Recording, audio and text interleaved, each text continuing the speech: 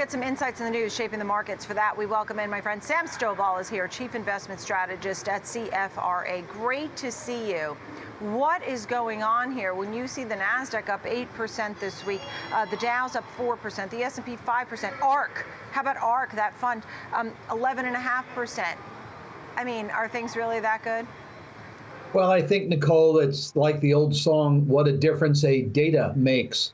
When we saw the response by the market right after the midterm elections, I think investors were leaning more toward a red wave.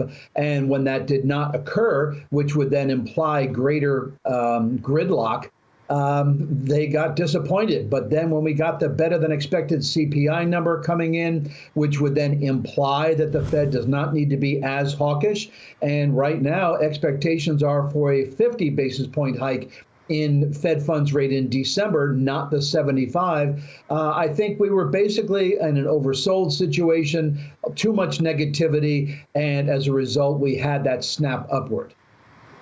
I see. So at this point, the CPI report, even though within it, I mean, it seemed like there was such a divergence. There was some good news, right? Used cars, apparel, airlines, medical services. But on the other side, you still saw shelter jumping in a big way, food.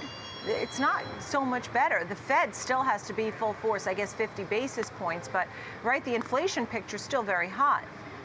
Absolutely. And we think that we're going to end the year at about 7.2% year on year for headline CPI. And then by the end of the first quarter, slip down to 5.1%. So things are certainly heading in the right direction, but you're absolutely right. Some of the components are remaining a bit sticky at this point. But I think in general, since the trend is still our friend, if you will, coming down from the 9.1 peak that we saw in June, I think investors are saying, you know what, maybe we're going to resurrect that word transitory once again, because we are seeing the inflation numbers come down.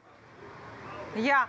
Let me ask you this, and this is a conversation that I've had with several people. The Fed doesn't really know if raising rates in this way will bring down inflation, right? I guess it's the only tool they have at the moment.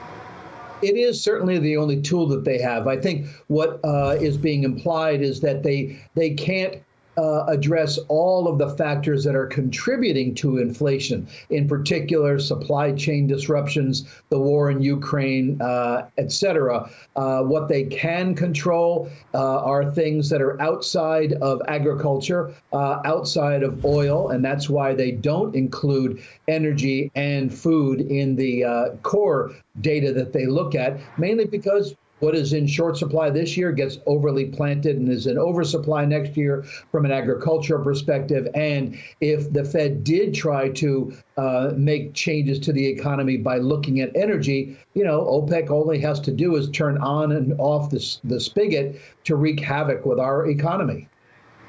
Yeah. All right, so what do you tell your friends? What do you really say about where we are?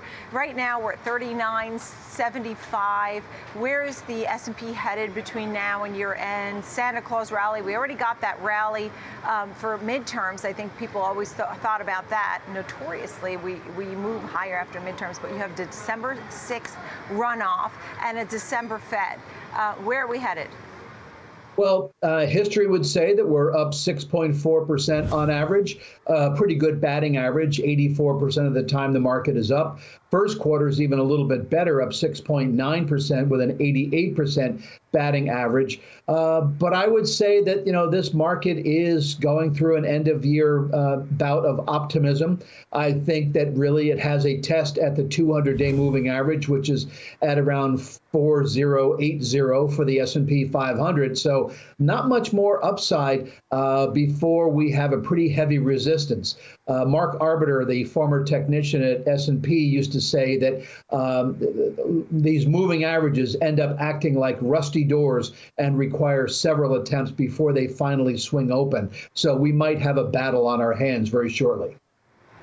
Right, understood. Okay, so what's the final thought here about different sectors and the international story? For example, we just had Renee Young talking about how COVID rules, at least in some part, the restrictions are being moderated, right? Not necessarily lifted, but changed. And now you're seeing oil moving higher and Chinese stocks are moving higher. It just feels like there's still so many uncertainties. And any given day, they can crush that. You still have Ukraine and Russia. You still have the worries about oil and do we have enough? These are the things I'm sure you think about at night, Sam Stovall.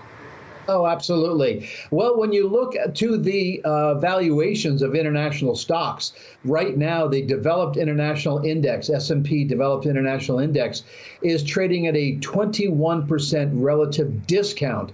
And international stocks have really been beaten up because of the worries about recession, and particularly in Europe. Emerging markets are actually holding up relatively well from a valuations perspective, but on a price basis, they too are significantly underperforming the market on a long-term basis. So if we start to see the dollar come down, or at least the growth rate slow, I think that could be encouraging to international stocks.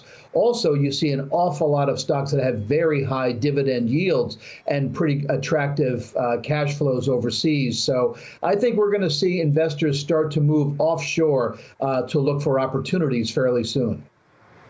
Right, understood. Okay, Sam Stovall, it's great to see you. You know, I posted a picture from 1999 where I was standing on the floor of the New York Stock Exchange, and guess who was in the screen right above my head? Take a look on Twitter. You might get a kick out of it. It's you. It's you in the picture on television in 1999, and you look exactly the same, and I'm thrilled to still be your friend all these years later. Sam Stovall, thank you.